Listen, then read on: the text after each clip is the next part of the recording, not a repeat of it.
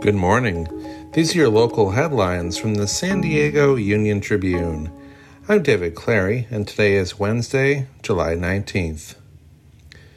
San Diego State and the Mountain West are finalizing paperwork on an agreement for the school to remain in the conference, but with conditions. SDSU will pay the Mountain West's legal fees, spurred by a letter exchange that turned contentious.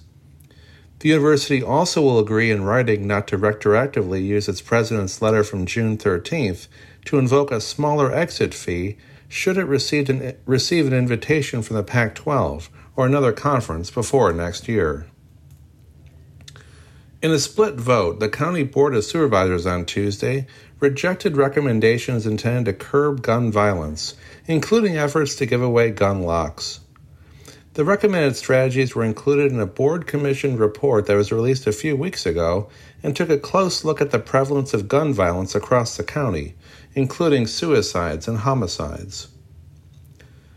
A lawsuit accuses several agencies, organizations, and workers of failing to report possible abuse of an 11-year-old East County girl who later died in a state of malnutrition.